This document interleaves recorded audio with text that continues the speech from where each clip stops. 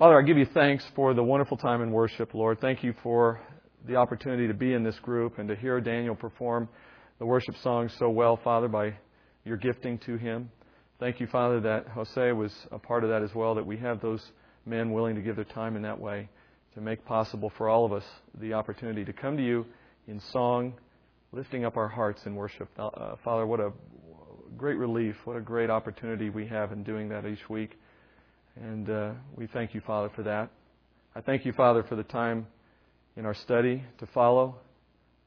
Father, there are churches around this city and around our world spending time this morning with the body of Christ gathered in your name, no doubt, but in so many cases, Father, not in your word, where they should be, where we all should be. Father, you have shined your face upon us and in grace and mercy granted us the privilege, Father, of being in your word here in this fellowship on a regular basis. How often has it been said, Father, that we should not take that for granted, that we should not look upon the opportunity to be in your word as something that should always be there, but rather, Father, see each opportunity as a special occasion. We thank you for that as well, and we give you glory for it. But, Father, in the worship and in the study, we have merely met the means to a greater end. And so I pray, Father, that the Holy Spirit would impress on each of us what the true end is of our worship in spirit and truth. That true end, Father, being to glorify your name, to conform ourselves to your image, and to build your kingdom in this world as you give us opportunity. We pray, Father, that for those things, these means would serve that end. And that in our hearts, Father, we would feel the direction, the motivation, Father, even the very obligation to put to work what you teach us here. For if we really have a heart, Father, for those who are not in this room, for those who have not had the opportunity to study the Word as we have, a true heart, Father, to want those things would be a heart that would bring it to others as well. To show others the value and the matchless gain that can come from a dedicated time in your Word. Let us be a light to the world in that way as well. So be with me, Father, as I speak your words this morning. Let the Holy Spirit speak through me. Allow me, Father, to get out of the way so that only you are speaking. And I ask these things in Jesus' name. Amen. Well, chapter 12. We're going to finally, and I think finally may be the right word, finally get it away from what we've been in so long now, which is out of chapter 11 and into the beginning of chapter 12, the issue of Jesus' rejection.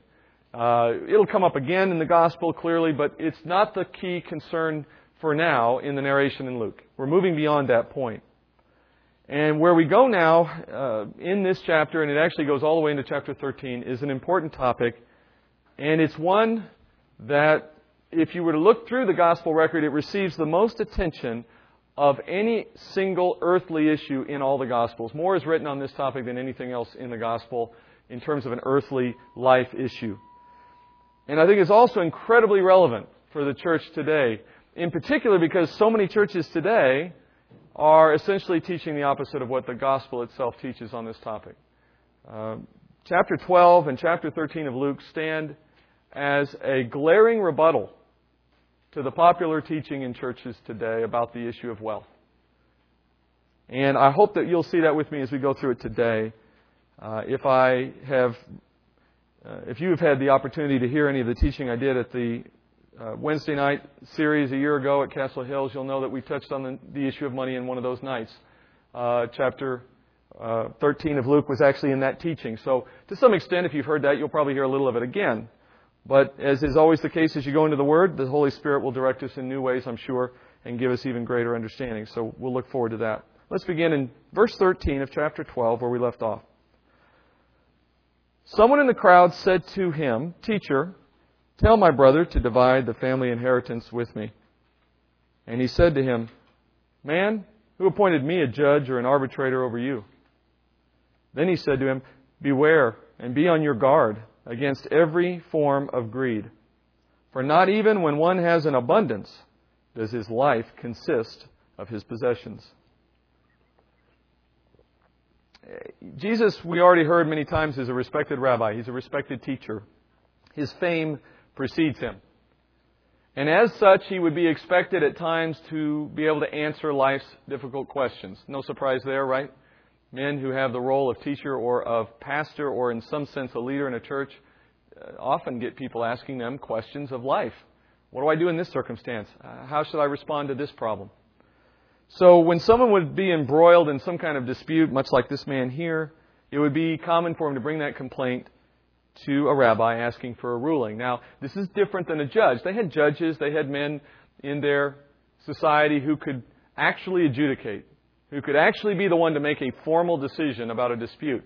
A rabbi wouldn't have that power, but his influence in the culture would be substantial, and it could have the effect of persuading one party or the other to do what was right. So people often turn to their rabbis for that kind of support. And again, it's very similar to what we might do today, right? Two people within a common church, rather than going to court over a dispute, might rather go to their pastor, somebody who could help them through the issues without it becoming so serious a matter as going to court. So this man approaches Jesus in this quick 3 verses we read, and he asks Jesus to side with him in a family dispute over an inheritance.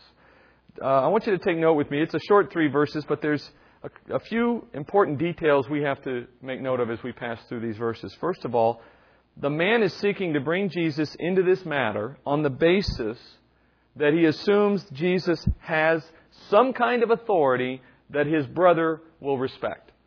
Isn't that obvious? Isn't that a fair implication of the way this story develops? For some reason, this man thinks that whatever Jesus says will be influential over his brother. Otherwise, why would the point be to bring it to Jesus then? So he ascribes, the man in his own mind, ascribes some kind of authority to Jesus. Otherwise, there'd be no point in going to the man, in going to Jesus at all. The obvious hope here is that Jesus will agree with his own interpretation of the facts, side with him against his brother, and then in some way order the brother to split the inheritance with him. Which means that this man has reason to expect that his brother will do what Jesus says. So he sees Jesus as having authority. So point number 1 is, this man approaches Jesus with some view of Jesus as having authority in some form. Okay, it's not just a random guy on the street you're asking his opinion of. This is someone that the man feels has enough authority to maybe help him in some way. The second thing to note is that the subject of the man's concern is wealth. Apparently, as you can maybe read into the story or read into the verses, this man's father must have died, and he had a brother, obviously, and somehow the brother had gained control of the family's estate. And so this man who's come to Jesus feels that as another brother, another son of the deceased father, he should have some right, some say over that inheritance, some stake in it. But apparently his brother has claimed the estate and is denying him his part. So the man's appeal to Jesus is for him to gain wealth that he feels he's been cheated out of. And frankly, we should add here that this request is probably legitimate. I mean, if you assume the story is correct, if you assume what he says about his brother is correct, it's probably the case that he has a legitimate claim. It probably is the case that his brother should be sharing that inheritance. So it's not as though he's kind of contrived something to help him, weasel some money out of his brother. This is probably a legitimate, reasonable complaint. So what does Jesus say in response to this man's request? He asks the man, "Who appointed me your judge?" It's a very pointed kind of response. It's a rhetorical question, by the way. As Daniel would probably say, it's a rhetorical question, and he didn't expect him to answer it. It's clever. Let me get back on point here. It's clever because it draws the man's attention to his assumption that Jesus has authority. You follow that? By the fact that he asked the question, he's assuming some kind of authority. And Jesus cleverly makes the point, not the inheritance so much, but the point that, why do you think I have any authority? What is it you think I can do for you? And the question then is going to force this man to consider what it is he believes about Jesus. And why it is that he believes Jesus has the capability to solve his problem, to compel his brother to do anything. You could even argue that Jesus is simply asking, why do you value my opinion? Why do you even care about me? We can only assume by what little the Scripture gives us here, and by the way, only Luke records this story. It's the only place in the Gospel you'll find it. So we have to do some assuming here about what this man thinks of Jesus. Perhaps this man sees Jesus as an influential teacher. Someone who might have the ability to persuade the religious authorities in his favor just because he may have enough respect among his peers for the fact of his good teaching. Or maybe we can assume he sees Jesus as a wise man, someone like Solomon. You remember Solomon threatening to cut the baby in two to figure out who the real mother was? That kind of insightful wisdom in the moment of a difficult dispute, that kind of wisdom. Maybe he sees Jesus as the kind of person who can cut through and get right to the point and come up with some easy way to break the impasse. Or maybe he just assumes someone with miraculous powers to heal, like Jesus clearly has, is someone who can compel his brother, maybe miraculously compel him, maybe cast a spell on him, maybe do something in that regard to force the issue. Or maybe he's just desperate to seek allies from anyone, someone who can come to his side of the story and be an ally. But even if none of those possibilities is true, even if I've just made all that up, and there's no truth to any of those things, one thing we know for certain by Jesus' response. This man does not approach Jesus because he feels Jesus is the Messiah. He's not coming to Jesus thinking he's God. That's clearly evident by the way he approached Jesus, the focus he had when he approached Jesus, and on Jesus' response. And it's ironic, it's terribly ironic how Jesus responds to him. Jesus says, "Who made me your judge?" And yet, Jesus is the judge of the world. John 5:22, "For not even the Father judges anyone, but He has given all judgment to the Son." Acts 10:42.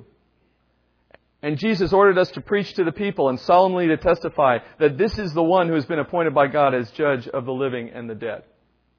Jesus has been appointed, as the Father had authority to do. He has appointed His Son as judge of all, both the living and the dead. Those who die in faith will come before the judgment seat of Christ, judged not for the purpose of whether you're saved, but rather for the issue of measuring your good work in this time, measuring whether or not you have done what was called upon to do, and whether you'll be rewarded for it. And then later at the great white throne judgment, Jesus again will be the one judging the dead in the second resurrection. The irony here is that the man asked Jesus to be his judge in an earthly matter, and yet at the same time he doesn't recognize Jesus as the true and righteous judge of heaven and earth. He sees him as a judge in a minor, earthly, insignificant issue and misses, it's like missing the forest for the trees. He misses the big picture, which is you're standing before the one who has all judgment in all matters of eternity. And it would be real easy for us to look down on this man, right? To look at this circumstance and look at this man and have some scorn for him and kind of say, what an idiot. How come he didn't see the obvious thing, right?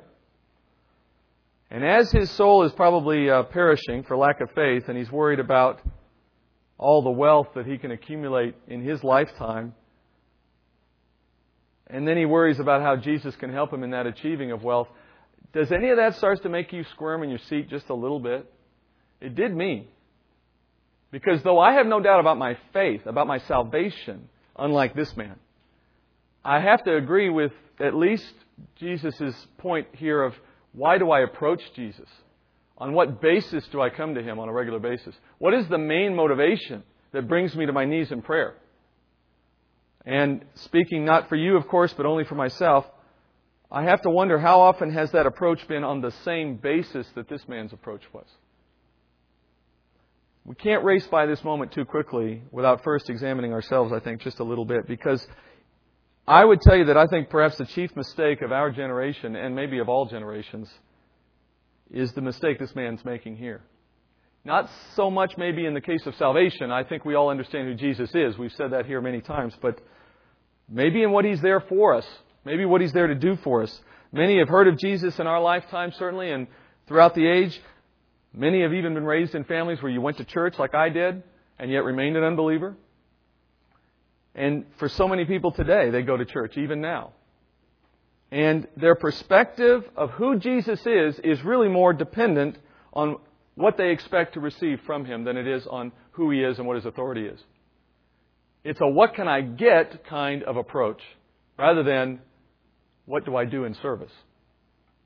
Our culture, I would argue, has largely reduced Jesus to just nothing more than a genie in a bottle. And you've heard me use that phrase before, especially if you heard the series I taught at Castle Hills. But here's what I mean by that, if you didn't already know. When we need something miraculous, and it doesn't always have to be about wealth, granted, but when we need something miraculous, something that will meet our desires, something that will comfort us, something of a security nature perhaps, something that maybe builds our egos or takes away adversity, whatever it is we think we need to fix in our life, that's when we rub the bottle. That's when we rub the bottle and poof, we expect Jesus to come to our aid. And when the formula doesn't work that way, we're told it's our fault. Boy, I hate that. If I sound passionate about this, it's because I hate this. Because so much damage is done in the body of Christ by this kind of teaching. When we rub the bottle and it doesn't work, no, it's not our theology that's wrong. No, it's not our approach that's wrong. It's not our understanding of Scripture that's wrong. No, it's our fault. We didn't pray right. We didn't have enough faith. We didn't repent of some hidden sin. Whatever excuse could be imagined has been applied to those who say, well, wait a minute, this thought that I can just approach Jesus and He'll solve all my problems isn't working. Is there something wrong with your teaching? No, there's something wrong with you. So we try harder the next time expecting better results. And in between those moments of need, so often we expect Jesus to just stay inside that bottle and leave us alone until we need Him the next time. Don't talk about changing my life. Don't talk to me about what I have to do in my walk. I'm not interested to hear what you have to say about sacrificing myself in service to God. I don't want to know about how to endure trials and the fact that that is good, not bad. And I certainly can't stand the thought of forsaking the world for a chance to earn treasure in heaven. Treasure in heaven, what is that? All I know is I know what treasure here looks like, and that's what I want. Now, I'm being kind of excessive, exaggerating here a little for most people, I hope. I don't think we all walk around with that view. But boy, I've met some that do. And you don't get that way in a day. You don't wake up with that perspective of your theology. You have to be brought there by someone who teaches it incorrectly. And I just hope that we know better, number one. Number two, I hope we work to undo that teaching in the church, wherever we find it. And we might want to just dismiss this man as another unbeliever with a bad sense of what theology is and this greedy heart. But look where Jesus goes next. And what really takes place as we move out of these verses and into the rest of the chapter is He stops talking to this man, and now, most convicting of all, He starts talking to the disciples. Which is interesting because they didn't raise this issue, did they? They're not the ones who've come to Him, presumably, with a desire for wealth. It was this one greedy unbeliever. But after a quick response to him, He spends the rest of this chapter and into chapter 13 talking to the disciples. And if you jump down, for example, look at verse 41 of this same chapter. Just jump down and look at it. When you read that verse, it's apparent that Peter, even Peter himself, was swift enough to pick up on the fact that Jesus and His disciples are in view here as He begins to lecture on greed and wealth. Not just the unbeliever. God is going to provide them as well as us with some important teaching on the nature of greed. Jesus says life does not consist of what we accumulate in this world. We are not our possessions. Even if we have an abundance, even if our world is filled with blessing in that way, that is not who we are. In fact, I would argue that Jesus' statement is especially true for those who have an abundance, right? That person should especially be mindful that their abundance is not who they are. So how do we know if that's our failing? Well, let's start by defining greed. What is greed? What is greed? Some people would call it a relative term, right? Most people, I think greedy people are just somebody who wants more than they want. Somebody's greedy if they want more than us. Like there's a piece of pie left, one piece of pie left, and someone eats it before we can get to it. That person's greedy. Amen. I heard that. That's right. One from my own experience years ago. We had a neighbor with a fruit tree in the backyard, but they won't let you pick any of their fruit. What a greedy person. Right? They should be sharing that with me. How greedy.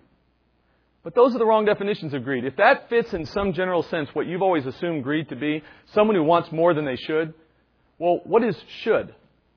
Well, it's more than I want. It's more than how I live. We usually create a reference to ourselves when we come up with that standard. Here's what the Bible says. Psalms 10:3. For the wicked boasts of his heart's desire, and the greedy man curses and spurns the Lord. The wicked, in the haughtiness of his countenance, does not seek Him. All his thoughts are, there is no God. The picture of greed given in the Bible is someone who spurns the Lord and does not seek Him. His thoughts are that there is no God. Now, you could look at that and say, okay, so only unbelievers are greedy? Well, Unbelievers are by their nature greedy, yes. But when we fall back into the thinking that typifies an unbeliever, that's when a believer becomes greedy. And what is that thinking? Wanting more than what God intends for us to have. That's the reason why greed is equated to saying there is no God, and is equated to not seeking Him, and is equated to boasting of our heart's desires while spurning the Lord. Greed is wanting more than God has appointed to us. The best example out of Scripture I can offer you is the nation of Israel in the desert. God was providing them with all they needed through something called manna. But they were greedy. Numbers 11:4. The rabble who were among them had greedy desires, and all the sons of Israel wept again and said, "Who will give us meat to eat?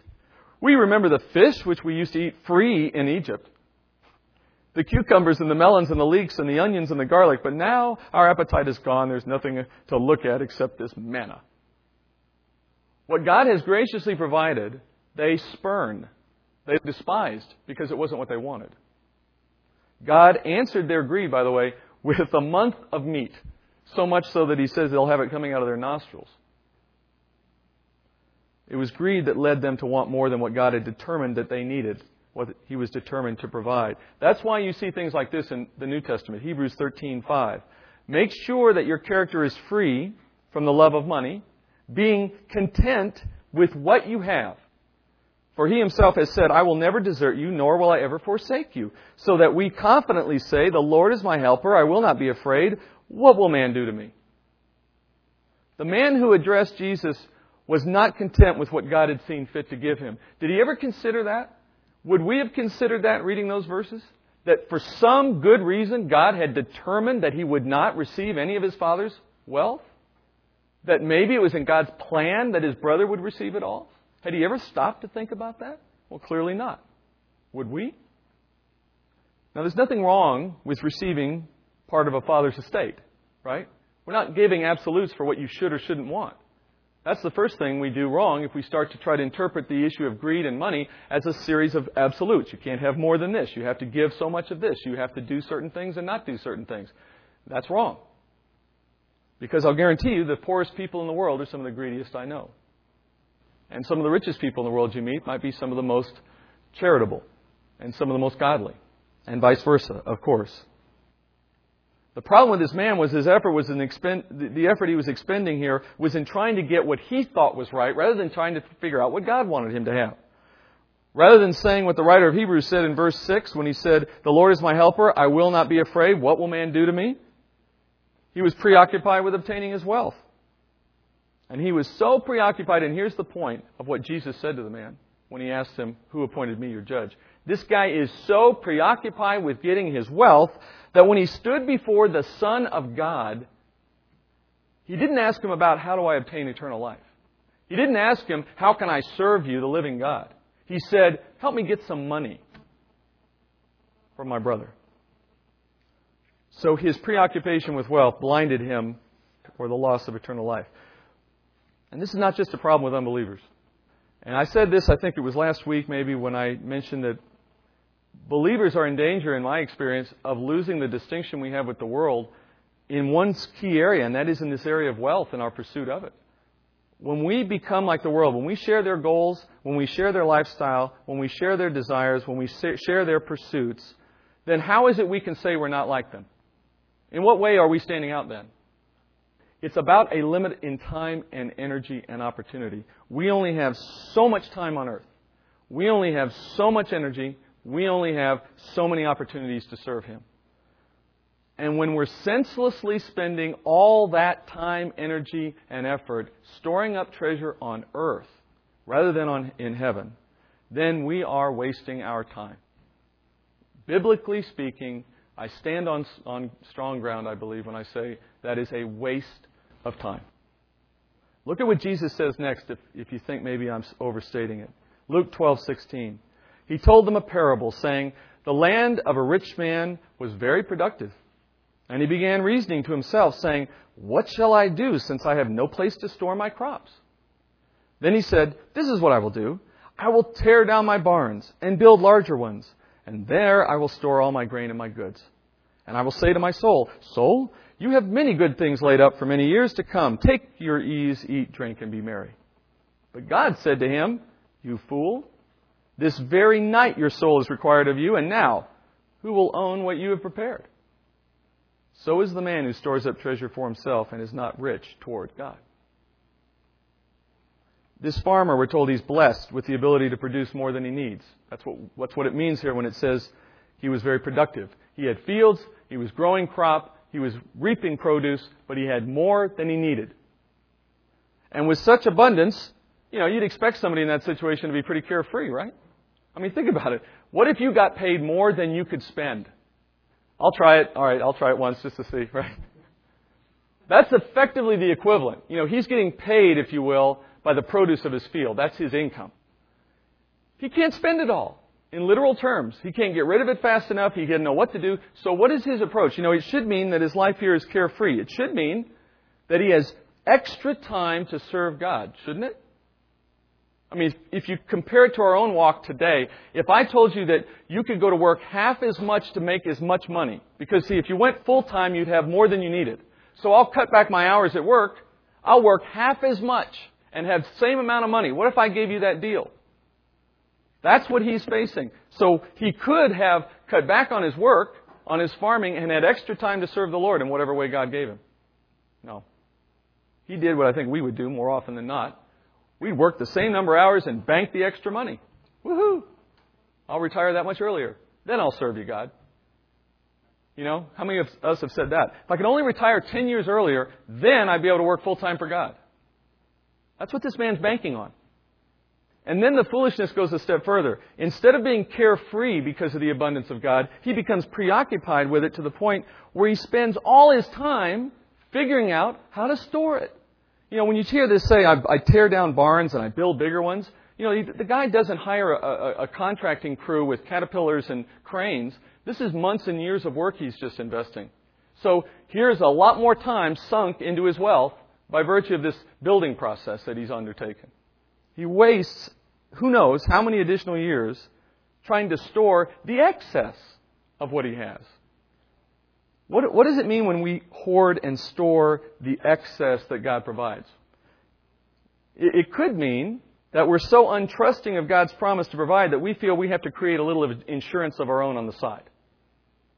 Now, granted, it could be that like in the story of Joseph in Genesis, God is simply giving you extra in advance of a coming famine. True enough.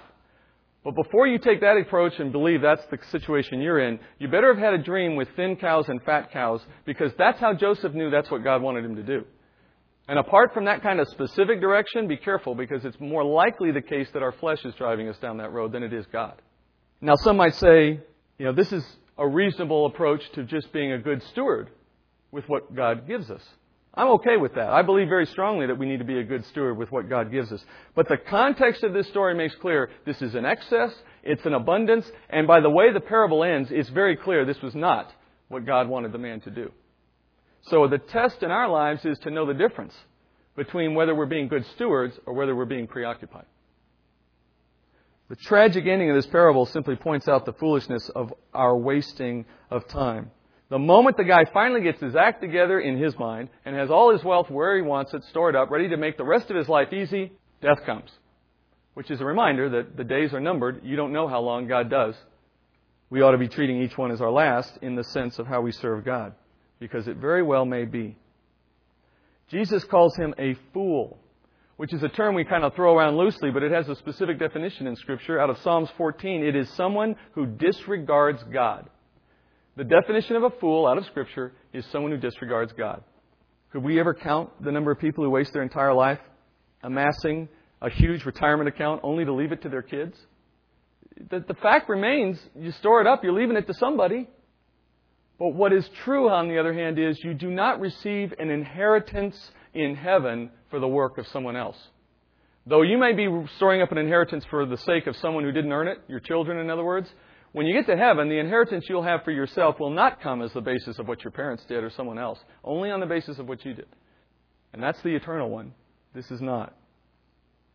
What if we spend every day God gave us on earth serving Him without a minute's thought to whether we will find food or clothing? Can you even imagine how amazing that life would be? To be sure, we'd have a smaller house probably. We'd probably have fewer cars and maybe bad ones on top of that. We'd have a lot less fashionable clothing. Our 401ks probably wouldn't even exist. There's no guarantee any of that just comes because the world thinks it's necessary.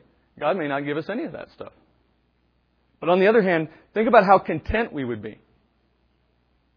Think about how rich we would be in our eternal blessing. Think about how pleased our Lord would be. And right about now, reality starts to sink in and we start to say, okay, but wait a minute. I can't just walk away from my job, Steve, and I don't see you doing it either. We can't just sell our homes and sell our cars and live on the street and, that's not practical. That's not realistic. Well, did Jesus say walk away from your job? Did He say sell your house? Did He say have no savings?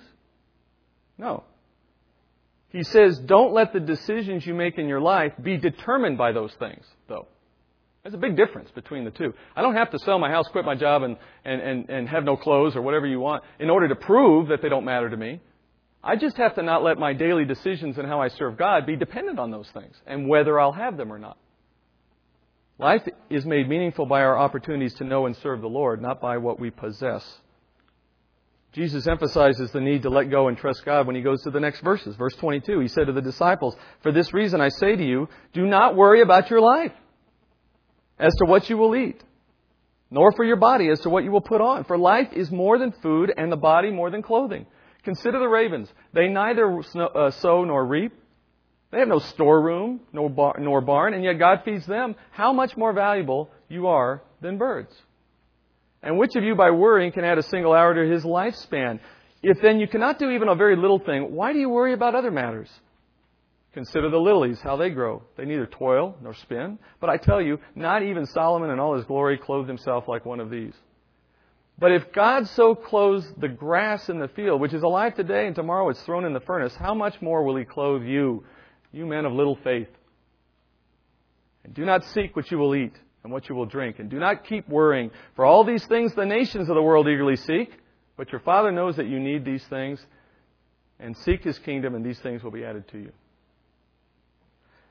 You've heard many of these verses before. They're very well known. But look at how He begins it. The very first verse I just read. He begins, "For this reason."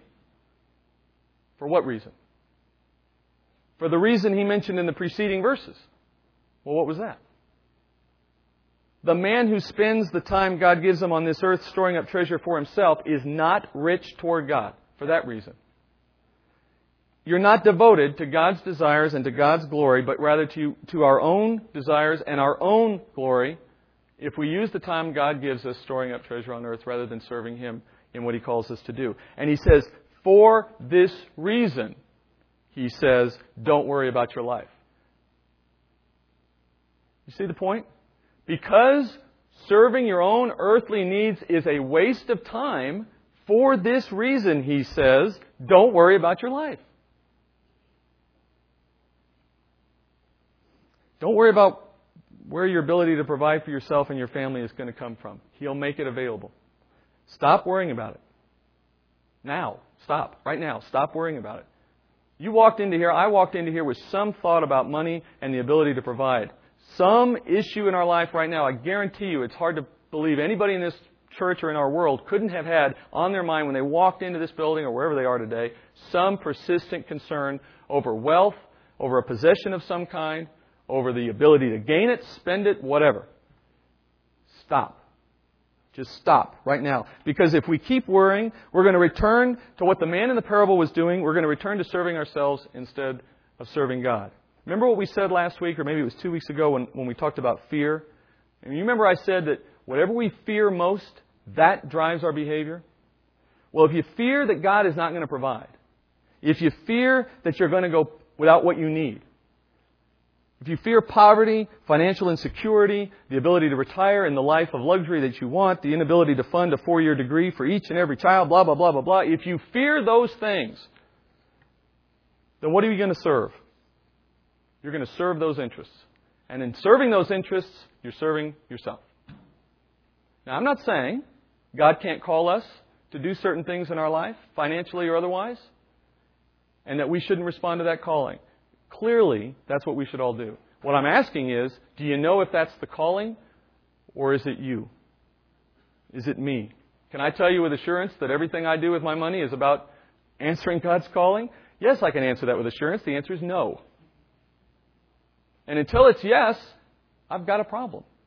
Somewhere I'm short of where God would have put me at this point in my life had my answer been yes. And just in case you start doubting whether God is capable of providing our needs, he begins in the verses I read to make an argument from logic. It's an argument from the lesser to the greater. It's a style of rhetorical argument. He says, first thing to get straight here is that we aren't in control as much as we think we are. We are not in control as much as we think we are. All this worrying that we're doing to ensure we have enough money and enough stuff and a big enough house to put it all in is not accomplishing what you think it is accomplishing. That's the irony here. We're not even in control anyway. Think about the farmer. God had ensured that his land would provide him with an abundance. So what did his hoarding accomplish? He was already getting more than he needed from the hand of God. Nothing more that he would have had would have come except what God was providing for him. So the hoarding, what was the point in the hoarding? It didn't add to his wealth. He was always getting an abundance from his land. And meanwhile, he wasted his life storing it up. God is in control. No matter what we do, we'll only achieve what he wants us to achieve. And our wasted effort against his will is just that, wasted effort. So point number one is we aren't achieving even what we think we are achieving when we worry about our earthly needs. Second point, Jesus says you can know that God will provide because he's faithful to provide every day for billions of creatures far less valuable to him than you are and than I am. He feeds billions of birds every day. Not a single one has lifted a finger, lifted a wing to create a plan for how they're going to survive. They give it no thought. They don't have the capacity to think about it. He brings new flowers every year, clothed in this wondrous beauty that he compares to Solomon. And they don't do a thing. They don't have to work a single day for that provision. He covers fields with grass that he says you're going to burn anyway. So why would he leave you without clothes? Are you less valuable to him than grass? That's the assumption you're making if you feel like you've got to spend extra effort to make sure you have clothes. And so on and so on. But if we leave this place and we return to our daily worry for those very things, then what does it say about our willingness to trust God and to trust his word? And as I end today, in that last verse we read, Jesus delivers what I would tell you is maybe one of the single most important truths out of the Bible. Maybe the most important thing we'd ever hope to understand in our walk on earth. If we spend our time and energy seeking his kingdom, which means seeking his will, seeking his will in this world and our role in providing for that will and accomplishing that will, if we seek to get in step with his plan, then he will add to our lives the basic things we need. We've got to seek him first. Study his word. Learn his character. Understand his nature. Listen to the counsel of the Holy Spirit. And then do what he tells you to do. And if what he's telling you to do flies in the face of a plan that you have for how you're going to provide for yourself, get rid of the plan. He may not bring us a mansion. He may not give us filet mignon at every meal. He's not necessarily going to bring us designer jeans or the latest toys. But he'll bring us contentment, which is worth far more than any one of those things ever could be. And he'll bring you a peace beyond anything you could possibly hope to achieve through material possessions. And he'll receive us into the kingdom with an eternal reward. Praise his name for his faithfulness. Let's go to the Lord in prayer. Father, I pray that the words I've spoken here according to your word have been the words you intended. First, Father, for me, for I know that I am guilty, Father, of the very thing that Jesus has warned us all to be wary against. And that is, Father, serving ourselves rather than serving you. How easy is it, Father, for us to see one act of service, one act of ministry in some form as excusing us from all responsibility for the rest of what we do. But it doesn't work that way, Father. I know that in my own life. I trust, Father, you've given others the same view. We don't earn our way, Father, out of an obligation to keep your word and to follow your will. But we have a daily dying to self that you call us to do. And the self that we die to in today's lesson, Father, is the self that wants to build up wealth, create the appearance of security, though it is no security at all. And in spending so much time doing so, leave aside all the many things you would call us to do in the building up of your kingdom. The eternal things, Father, that can build true wealth in eternity. Father, I don't know how you would have us respond each individually. I don't know, Father, what the needs are for each family here. I don't know, Father, what your desire is for them to do in your will. You know those things, of course, and you will tell them as your Holy Spirit desires. But for all, I do pray that we would have the willingness to respond, to make the hard choices, to walk away from those things that we feel we should pursue, to make those changes that the world would look at and scoff at because it makes no sense to them. That we would be bold enough, Father, to do the things you ask us to do. And then to understand that trust, Father, brings contentment. Thank you, Father, for this word today. I pray that as we continue in the study next week, you would continue to bring us face to face with our greed, even though we may not realize it is greed, Father. That we would understand that your definition of faithfulness is so much higher than that which we typically seek. Give us a heart to obey in the truest sense, Father, in all of our walk, and to be a light in that way as well. Thank you for this morning, Father. Thank you for the work of your Holy Spirit. To your glory, and in the name of your Son, I pray. Amen.